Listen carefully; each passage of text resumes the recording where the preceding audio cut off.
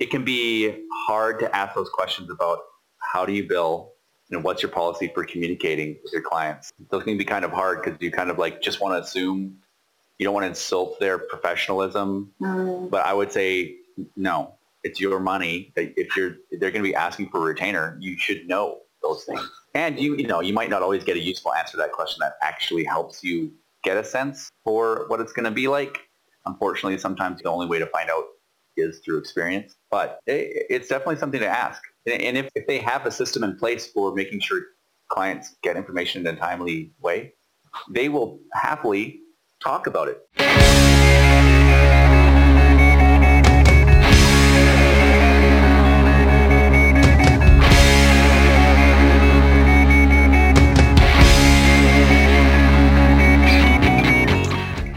Welcome to Access to Justice. I'm your co-host, Heather Malarick from Merrick Law, and I'm joined today by my other co-host, Evan Clark from Kahane Law, and our very special guest, Kim McDonald. Hi, Kim. How are you? Heather, you know what? Today's been an interesting day for me. Oh, tell me about that. Well, I don't know if I'm going to feel totally composed for today because I was just in a hot chicken wing eating event, and I'm still suffering through the pain right now. So I'm going to do my best today, but I didn't align my schedule very well today. Okay, so if you need a break to pat your brow or get some milk. Yeah, I might have to drink a little bit of water. So it's good, Kim. It helps you know you're alive. Right. Pain is good. Yeah, I agree. How are you doing, Evan? What were you eating right before our episode today? I had yogurt for lunch. It was very tasty. With some nuts. It's a sensible lunch. Yeah. Sounds good. Kim needs a little bit of that to cool her palate. I need a little bit more balance in my life. Well, I guess the good news for today is I think Evan and I are going to be on the hot seat because today's topic is how to shop for a lawyer. And I think, Kim, you actually mentioned that you had a bunch of questions for us that folks often come to you asking what they should be looking for when they're looking for a lawyer. So maybe do you want to take it away and you can grill Evan and I on what people are looking for. That sounds great. Just for our new listeners, and if they're wondering why I'm a guest participant in this program, my name is Kim McDonald. I'm a financial advisor and insurance advisor with McDonald Advisory of Raymond James LTD. And the reason I'm part of this program is because there's a lot I don't know about the law, and I have a lot of questions for Heather and Evan, and I might have just a different take than a lawyer who's been practicing for a long time. So today's topic to me is great. I am really excited to ask you guys all these questions because people contact me very, very frequently. Every single week, somebody's asking me about divorce process, about how to find a lawyer, all this kind of stuff. I know some stuff. I do not know everything. And I'm ready to hit you guys with lots and lots of questions. So I think maybe first I'll sort of chip away at the different types of divorce. So we know that there's mediation. We know there's collaborative law. We know there is mediation, arbitration. There's litigation, and there's the do-it-yourself model. And I think, is that kind of most of them, you guys?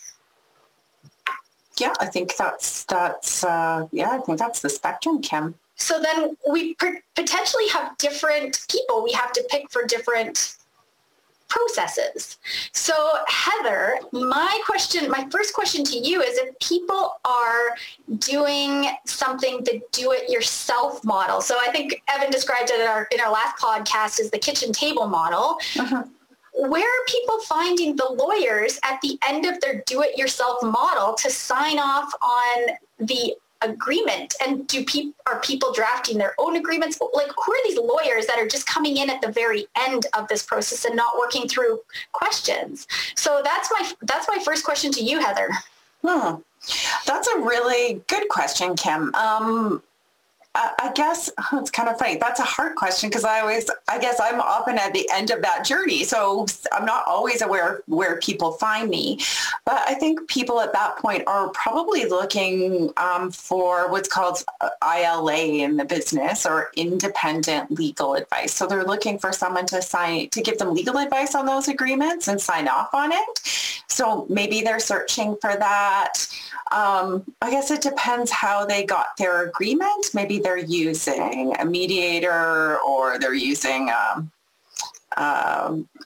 one of those packages that you can buy at the car registry, that kind of thing, and then doing a Google search. So I guess the answer is it could be any family lawyer, really any lawyer that signs off on that. So Evan, if I called you, I was getting divorced and I was doing it myself with my husband, and I called you up and said, I've got the whole thing done. I need you to read this crappy agreement that I've put together. Is that something that you're going to be interested in doing? Or is there certain lawyers that are going to be more attracted to those, to that part of the process? If you drafted the agreement yourself, I'm not going to probably provide independent legal advice for that. I mean, if I did, my advice would probably be don't sign it. Yeah. Or if you do sign it, it doesn't matter because it's not. There's technical things, boxes that need to be checked for a separation agreement where there's property and spousal support involved. So do I have that wrong then? Somebody doing it the do-it-yourself way wouldn't draft their own agreement. They would just come up with decisions. They would come to you. You would do up the agreement. And that would be something you'd be willing to sign off on, I guess. I think the most efficient way to go about this type of a thing is, like if the couple are more or less amicable and they're feeling confident they can come to an agreement on their own, the best thing is for one of them to go have an initial consultation with a family lawyer and just get some advice about their situation and general advice about family law and how the law applies and this type of thing. That will kind of give them a context to come to an agreement. And then once they're agreed on the various things, they don't have to write up any special document. They can just say, okay, this is what we're agreeing. And then the lawyer takes care of all the technical stuff. Because a separation agreement, which can go under many different names, but it's a fairly technical document. And so,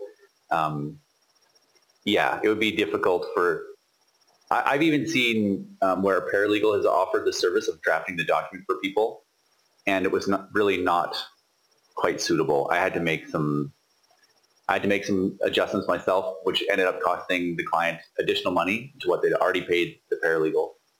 And even then it was less than ideal. And this isn't I'm not trying to slag on paralegals that are trying to help people get access to justice. It's just that type of agreement is a pretty technical document. So Heather, I think it was our very first podcast we did, you mentioned that there are mediators who are not lawyers. And you mentioned that maybe that could pose some problems down the road, or maybe lawyers would have an opinion on non-lawyer mediators working through a divorce. If we have a non-lawyer mediator working through a divorce, then they would have to pass that off to a lawyer at the end, correct? Like they would not have any knowledge of drafting these agreements. And is that why you thought that a mediator who is also a lawyer is better at that particular job? There's no rule about that. A mediator doesn't need to be a lawyer, but there's a lot of things that need to, as Evan alluded to, that need to go into a legally binding and enforceable family law contract. So I personally think if you want to make the most of your time and money, it's probably to your benefit to hire a mediator who's also a trained family lawyer, because they're just cognizant of all of the things that need to go into an agreement to make it enforceable. And you're going to shortcut some of the issues that might come up. So hopefully they're going to be cognizant of tax implications of certain things, why a divorce judgment might not go through at the end because your agreement doesn't address X, Y, and Z, such as arrangements for the kids, both financial and parenting that judges like to see. I said taxes already, but there's just sort of a myriad of things that can be missed or become complicated. So you might go through the mediation process, have an agreement that you think is good, but then when you take it to lawyers, the lawyers are going to end up redrafting it or sending you back to mediation. So it becomes inefficient for sure to hire someone who doesn't have that specific family law knowledge. And if we are shopping for that person, Evan, I'm curious to hear what you have to say on this. If somebody's been practicing for mediation for pretty much that's the entirety of their practice and they're a lawyer, do they lose their lawyer skills over time? Well, they're not allowed to. They have an ethical obligation to not lose those skills. And I guess the skills that they need, like the reason that we're talking about having a lawyer mediator is working knowledge of the law and familiarity with those types of agreements and what's in use in practice. So if I don't know that any lawyer fits this bill, but it certainly could, where they're just doing mediation now or mediation and arbitration and no longer doing much else. That wouldn't be a concern for me. Probably they're going to be good at that, I would think. And I wouldn't worry about, their drafting skills. They're going to be good. I can't say that just blind, like not all lawyers are exactly the same, but I think in general, if you're looking to come away with an agreement after mediation that is going to be able to be signed in front of lawyers and then you're done, I think the most economical bet is to have a mediator that is a lawyer. It's like what Heather said, it's a false economy. If you're saving money on the mediator and then they draft the agreement for you, and then you take that agreement to a lawyer and the lawyer's like, well, I need to change this, this, and this. And then you're going to pay the lawyer for that, which, and a lot of times it's just better if they start with their own documents that they're familiar with, their own precedents. Mm-hmm. And in some really unfortunate cases where one issue is connected to another, once you pick out one issue, then the whole thing starts unraveling. And that's where real frustration can set in, because you think you've crossed off all the topics and you end up going back and rewriting the book. And that's frustrating and that's expensive. And I think it's important to note that I'm not a mediator. So I'm not like, I don't really have a horse in the race, so to speak. Uh-huh. It's just that, and Heather, do you do mediation? I'm trained as a mediator, but I have done 0 mediations. So yeah, I'm not speaking from trying to get clients into my office. That's for sure.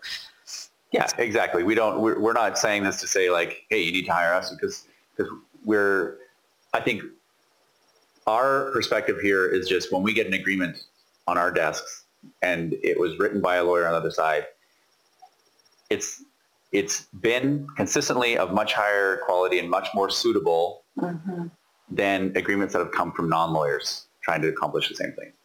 Yeah.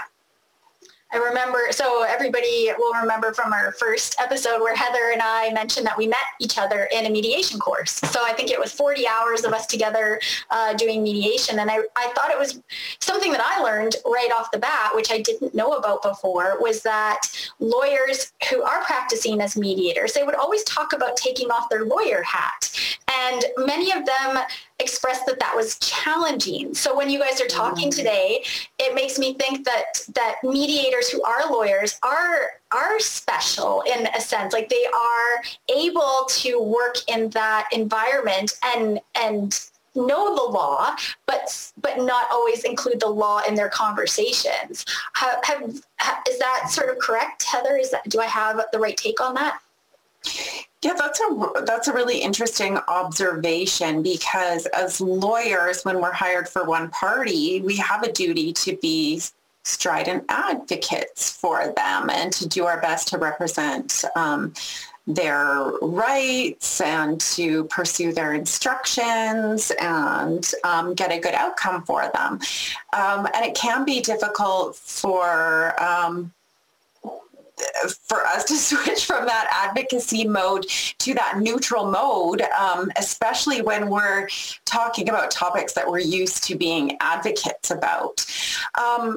I mean, the way I think about it, though, is that there are always two sides to every issue. And I think I've probably sat on both sides of the table for all of those issues. I don't know how you feel about that, Evan, but I've been the one who's applied for spousal support and been the one acting for the party that would prefer not to pay it or would rather lower their payments. I've been on the side of all of the parenting issues on both sides. So as much as it can sometimes be hard to put that aside, I think when I think of it that way, that it's a little bit easier to conceptualize that someone could remain neutral in that kind of situation, because they have experience on both sides of the table, I guess, or helping people on both sides of the table. So in every style of divorce, lawyers are true lawyers acting as lawyers. And in mediation, they're not acting as lawyers until they draft the agreement. Is this correct? And then the lawyer hats back on, and then people get their independent legal counsel or independent legal advice, and off they go. Is that correct? Well, and I'd say that mediators vary in their practice on whether or not they draft the agreement themselves or whether they give a report to either the parties or their lawyers to draft the agreement. But I'd say even when the mediator is drafting the agreement, they're using their legal knowledge, but they're not drafting it as a lawyer, because they're still not acting for one party or another. So they're saying, I know this about the law. I know this needs to be addressed. And I'm putting into this agreement what I heard the parties agree about this topic. That's why it's important to go and get independent legal advice from lawyers number 2 and 3 on each end of the agreement, because those people are the ones that are going to be on the client side and looking at it from the client's perspective, and saying whether that's fair or correct or... Okay, so this is interesting. There are clear people that we are potentially looking for, and I'm thinking about the chicken and the egg situation here. Do we get a lawyer and figure out what process we're supposed to pursue when we meet with that first lawyer, or are we first supposed to figure out what process we think is right for us, and then we go seek out the lawyer or the mediator? Where do you guys think people should start? Should they have a working knowledge of a process first, or should they just reach out to somebody and just start asking questions? Evan? Well, I think educating yourself is always a good thing. I certainly don't want to have the monopoly on, understanding of the family legal process. I'd be delighted if all my clients were very familiar with it. So education is great. That being said, a lawyer can really help with focusing that scope of what you need to learn about, and they can really in a 45-minute meeting, I can review most of the times I can review the situation, explain the law and how it applies to their situation in a succinct way that helps them, that's easy to understand. And that allows them to kind of relax a little bit, because one of the biggest challenges that I face when I'm, in a similar situation is you don't know what you don't know. And so that can always be a source of stress because you're like, what am I missing? I could be missing something. I think I get it, but what about this other thing that I don't even know about? Mm-hmm.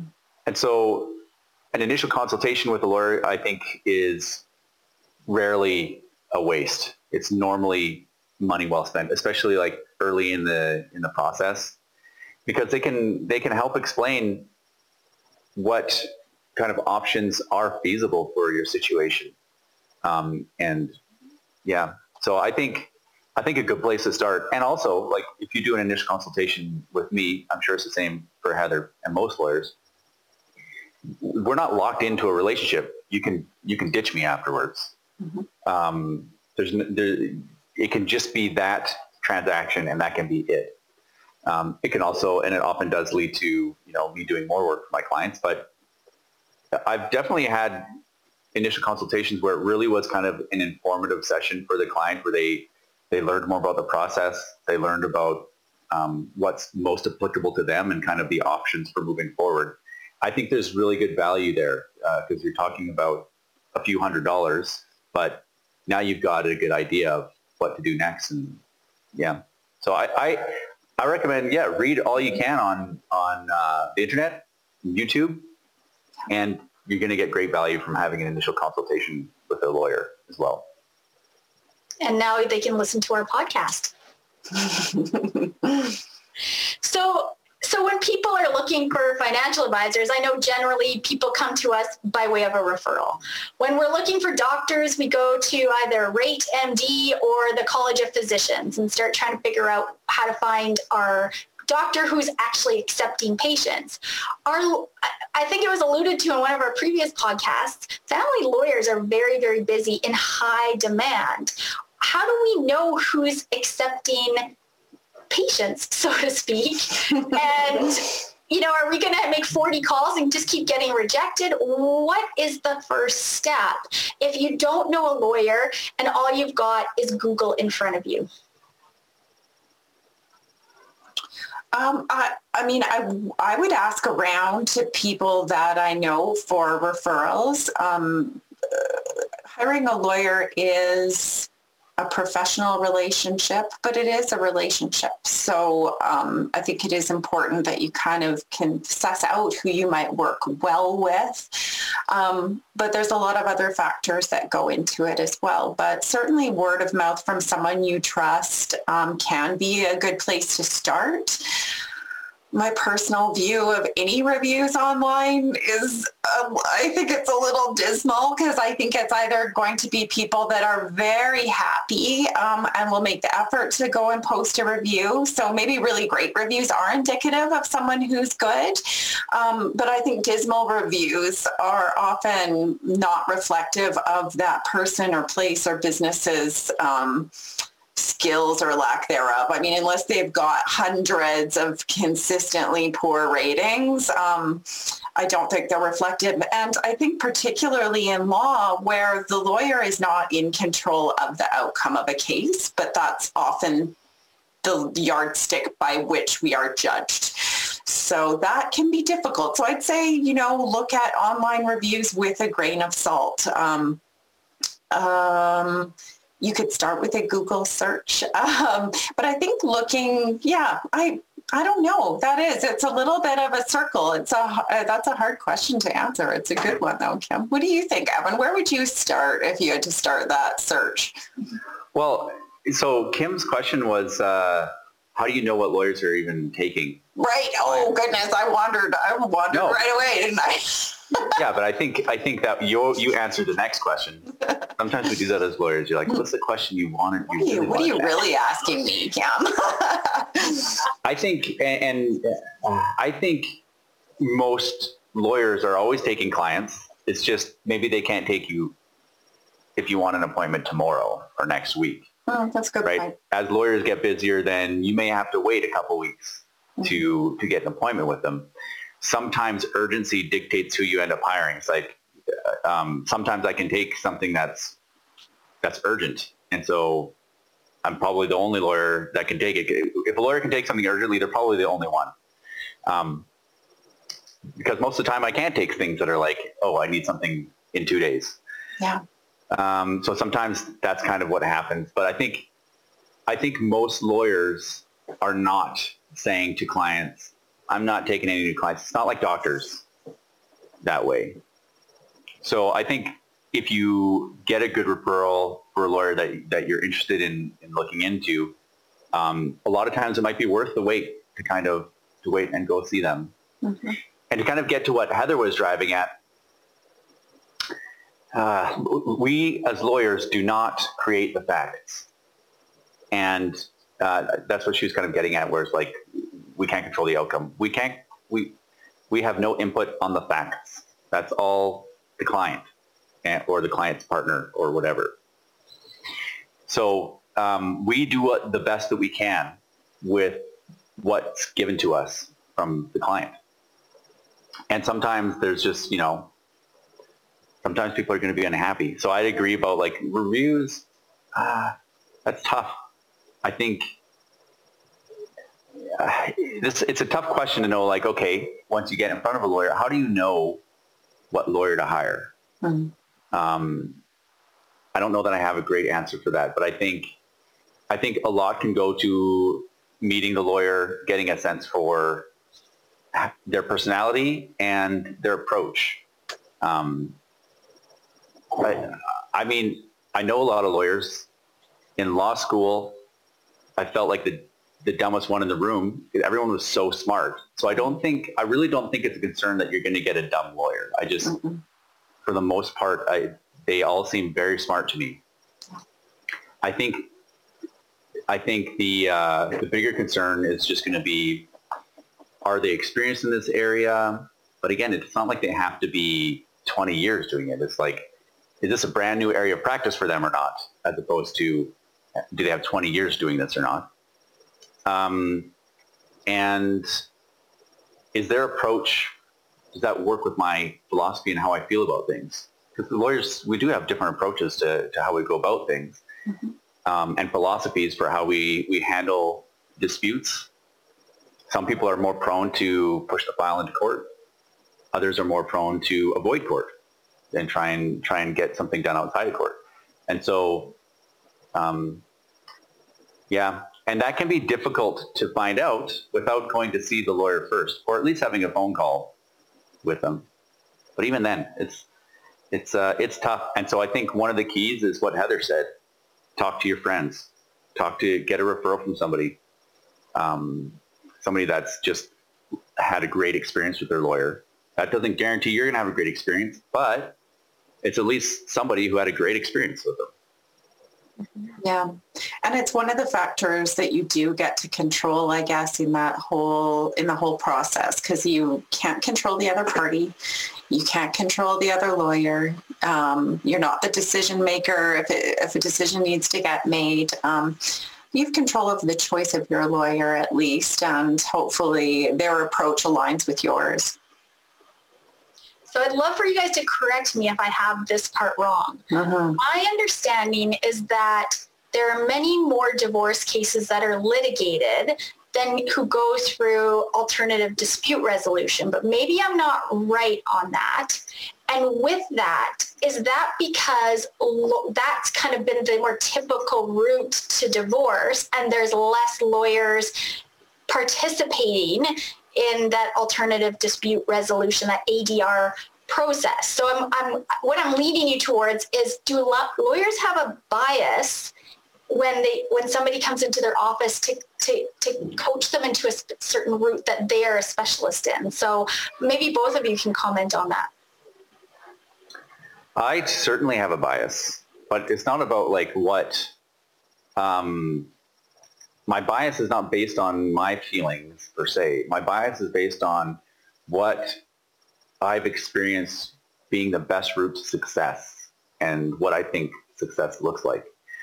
My bias is strongly against litigation personally, but litigating is part of what you do as a family lawyer, and so I do it. But that's kind of that's the last resort. In my opinion, it should be, because outcomes that are negotiated are generally just better. People are happier. They get to participate in the process. And even arbitration, where there's a third party making the decision, neither of, it's where you can't work it out, but someone needs to make a decision for the parties. At least in arbitration, the parties get to say whatever they need to say. They get to be heard. And then the arbitrator makes a decision. Whereas at court, as we mentioned before, you don't really get to participate. You participate vicariously through your lawyer, and then the decision gets made for you. So I'm definitely biased, and I'm biased towards helping people get something done the most efficiently and most effectively. And the reason that is, that may be less lucrative for me as a professional. I would make more money if all of my files went to court, but that I don't really believe that's true. I think I get better clients, happier clients, and that leads to better business with me, having happy clients. And I think through negotiation and other ADR tools, they're much more likely to be happy in the end, as opposed to going to court. So I don't know, to answer your question, if like most divorces go through litigation, I don't know that that's true or not. I suspect it's not. And in Edmonton, I think we are starting to move more towards alternative dispute resolution. And I think in Calgary, they already are doing that more than we are up in Edmonton. What do you think, Heather? Yeah, I can't point to a source, but I definitely think that most divorces don't end up, at least not in full litigation, in a full-blown trial to decide everything. Here and there, you might be relying on the court for an answer to a question, but I'd say most divorces are really largely happening in lawyers' offices or in those ADR processes. I guess interestingly, under the new Divorce Act, lawyers are now duty bound to let our clients know and encourage them to use ADR processes to resolve their matters unless it's clearly inappropriate to do so. So some of those, I guess I'm guessing the circumstances where it wouldn't be appropriate to do so might be in situations of family violence or where something really needs to be decided quite urgently. So there's not the time or perhaps resources to use ADR. But that's a strong message from the government, I guess, and from the courts that they want family matters to be resolved outside of the courtroom, and a strong message to lawyers as well. So I guess in answer to your question, you want, knowledge is power. It's good to know about all the different processes so that you can go in and ask your potential lawyer and try and figure out where their skill set is. So most lawyers are going to have a broad range of skill sets, but maybe you start digging a little deeper in the range where you think you might end up. So I have a question from a non-lawyer here, and this might sound silly, but I don't know the answer. ADR, I know, is mediation and collaborative. Can somebody go to a lawyer who is a litigator and it still be ADR without it going to court? Great question. Yes, Kim. Yes. So ADR just stands for Alternative Dispute Resolution. And that's really referring to an alternative to court. That's really so when you're doing represented negotiation, so where one or more lawyers are involved representing the parties, then that is really alternative dispute resolution.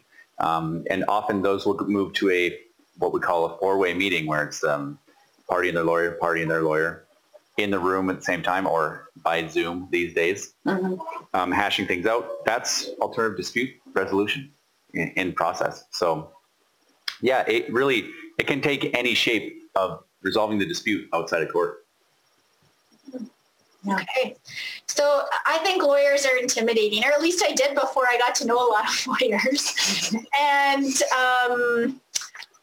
I think if I was to start this process, I would probably maybe poke around on the Bar Association website, seeing if there was like a, sort by city, who is accepting, how many years have they been in practice potentially, and then try and start to narrow it down. Maybe I would be gender specific on my request. I don't know.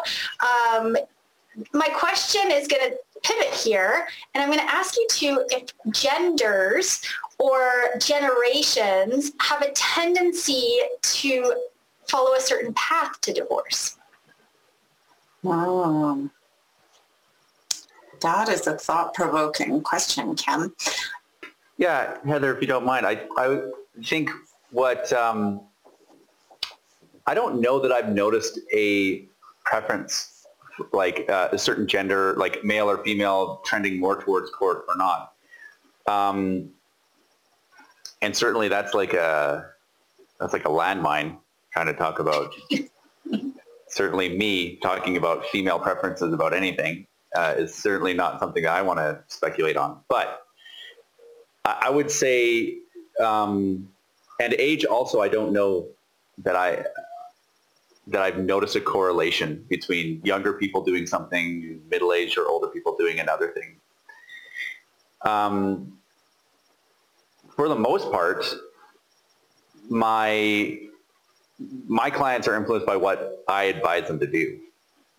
And if there's like a fundamental disagreement about my advice, or like they just don't agree with my advice, then they're going to go get a different lawyer. So my clients generally, we're on the same page.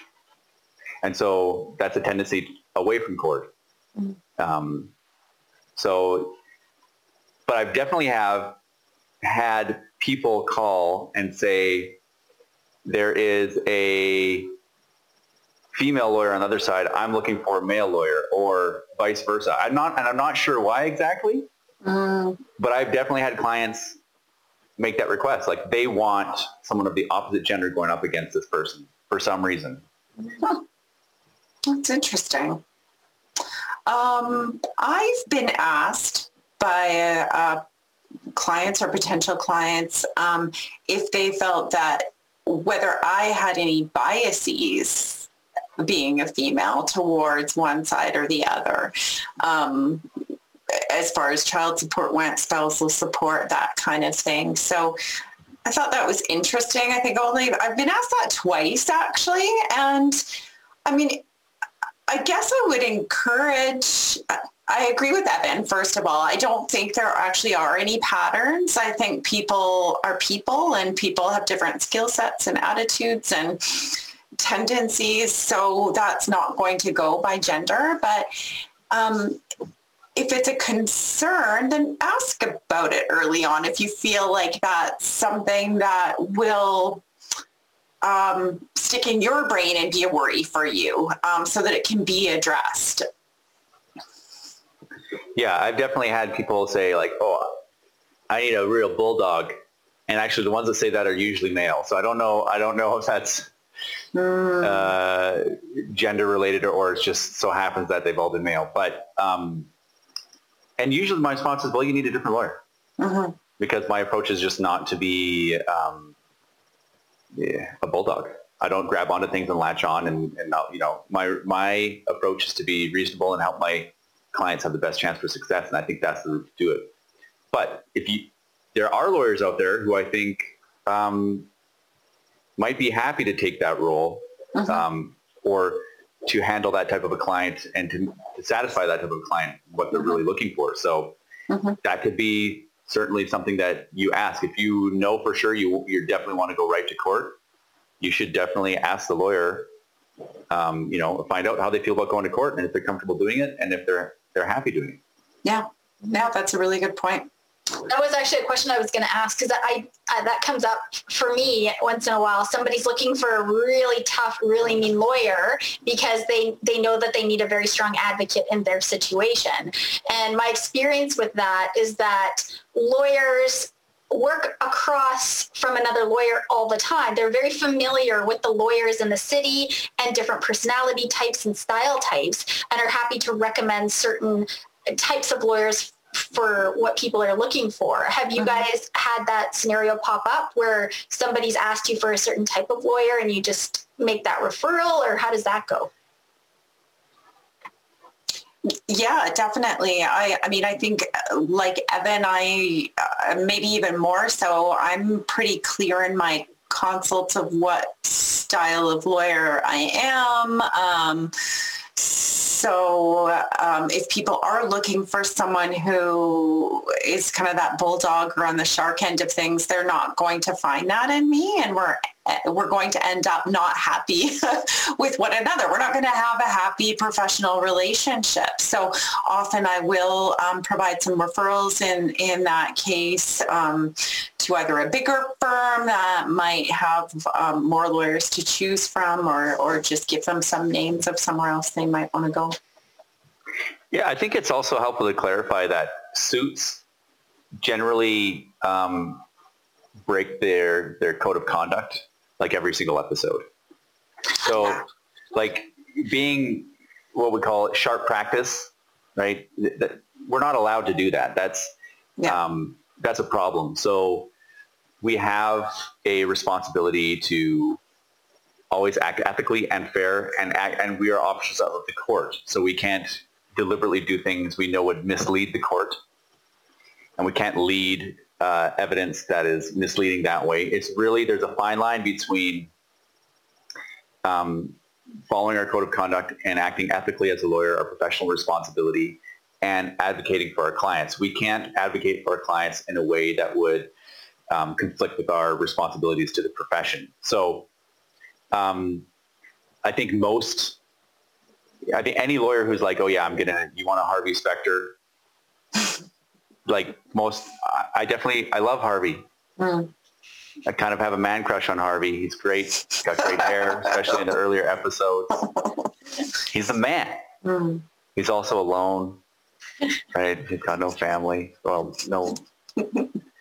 Anyways, but he is not a lawyer that I would want to be like, because to be quite frank, he should have been disbarred long ago. Yeah, many, many times over, probably. Even before he hired Mike as a lawyer. Definitely a disbarable offense. Right, yeah. So yeah, I just wanted to say, lawyers aren't really allowed to be bulldogs in that way, where they're going to be unreasonably aggressive just to take it to the other side. And maybe that's even a point for education too, then, for that person, right? Hopefully they're going to go in and interview a few different people, and hopefully somewhere along the way a lawyer is going to tell them what the benefits and the cons of taking that kind of approach to their file is. I mean, ultimately those kinds of things cost a lot of money. They take a lot of time. And they take an emotional and psychological toll. So even if you're on the aggressive side and you're the one that's always biting, you're still engaging in that conflict for a longer period of your life. You're paying your lawyer for every minute that they're spending on your file to, like you said, Evan, stick it to the other side. So at the outset, that might be the feeling. That may not actually be a practical goal in the long run. So yeah, think about where you want to end up, where you want your bank account to end up at the end of all of this, right? Yeah, and I think I share an experience that of a file that I worked on, where a client, just to give an idea of like, sometimes like you don't need to have an aggressive or unprofessional approach in order to have success. Again, the facts really dictate. And in this particular situation, I had a client who the other parent had not paid child support, but my client was a primary parent for years and years and had not paid enough. And in the end, those facts worked in my client's favor, so that my client was able to, without going to court, the other parent got a lawyer, and that lawyer had a hard conversation with their client, and my client got a consent order setting arrears at amount that's probably less than it could have been if it went to court, but was certainly fair, and my client was happy with it. and got an ongoing child support amount that was within the guidelines. And my client was very happy with that because before we started that, she was not getting that.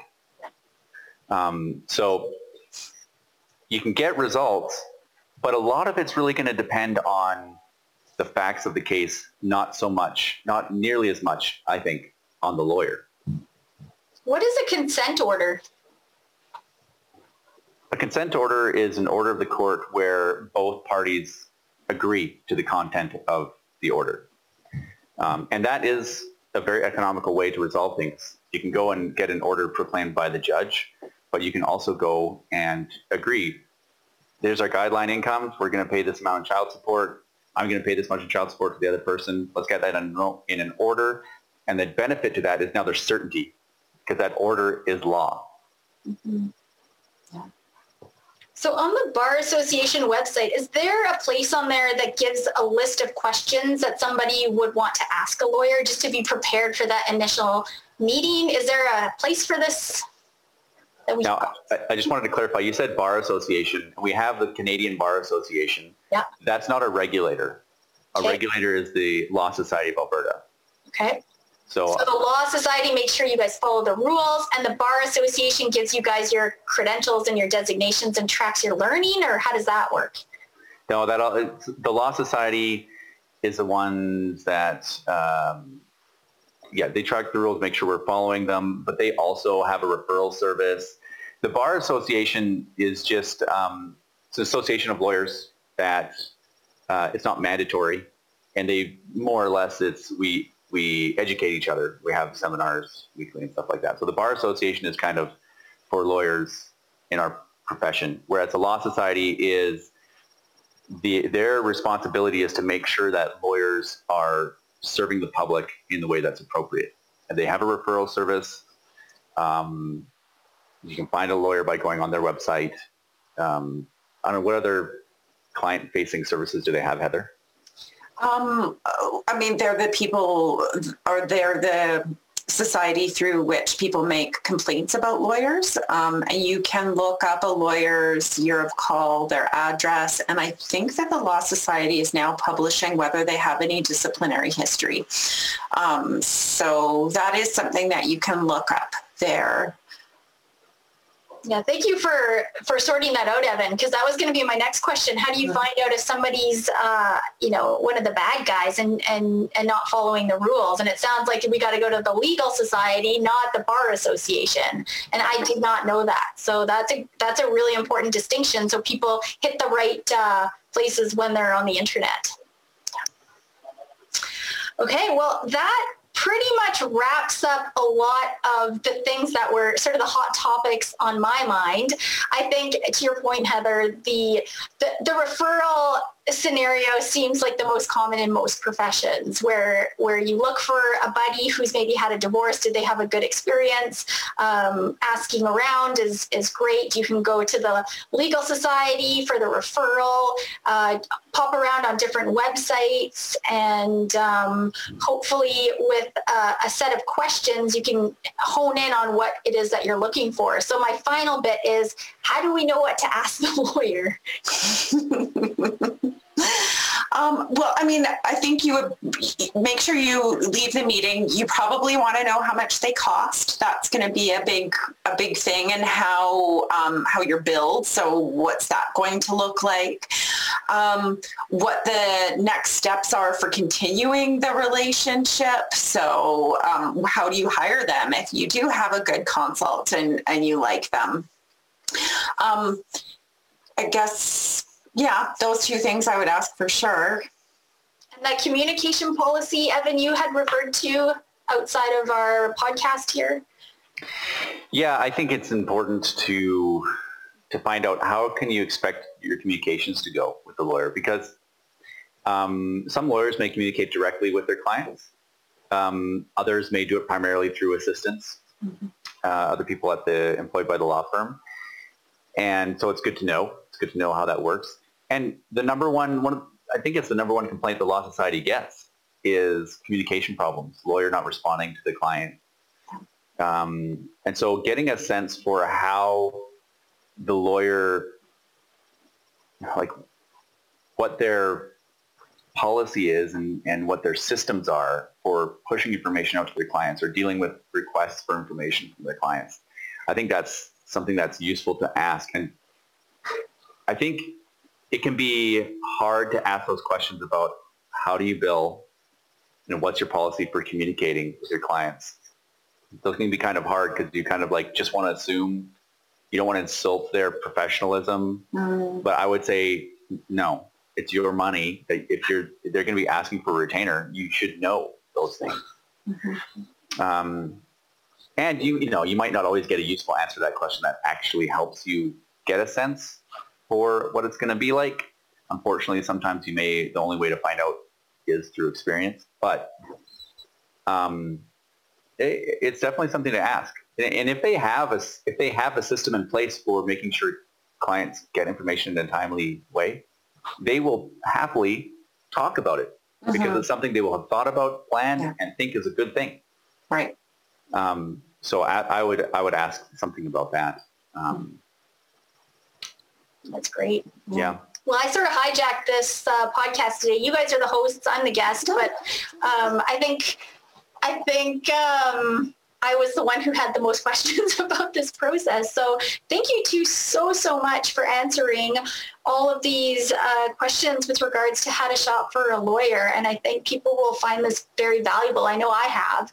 And I'll let you guys wrap up this meeting here. Is there anything else you guys wanted to add?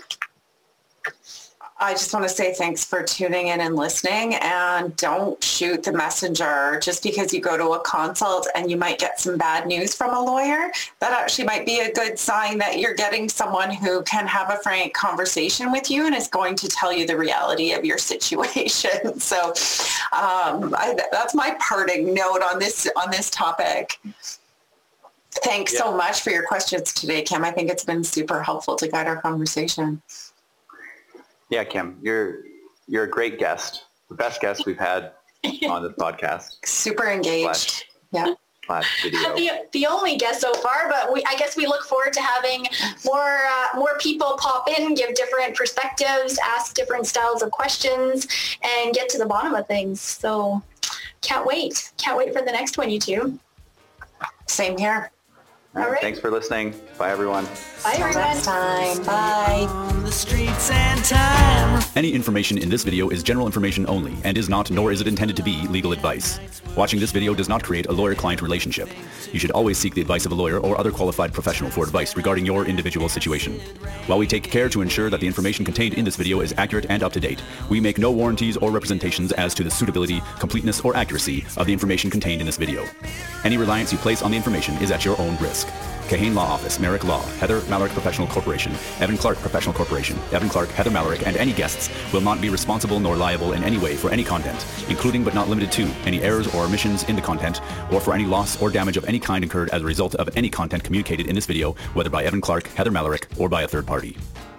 Kim McDonald is a financial advisor with Raymond James Limited. Information provided is not a solicitation, and although obtained from sources considered reliable, is not guaranteed. The view and opinions contained in this media are those of Kim McDonald, not Raymond James Limited. Securities-related products and services are offered through Raymond James Limited, member Canadian Investor Protection Fund. Insurance products and services are offered through Raymond James Financial Planning Limited, which is not a member Canadian Investor Protection Fund. Raymond James advisors are not tax advisors, and we recommend that clients seek independent advice from a professional advisor on tax-related matters. Stole my heart from my lips. That was it.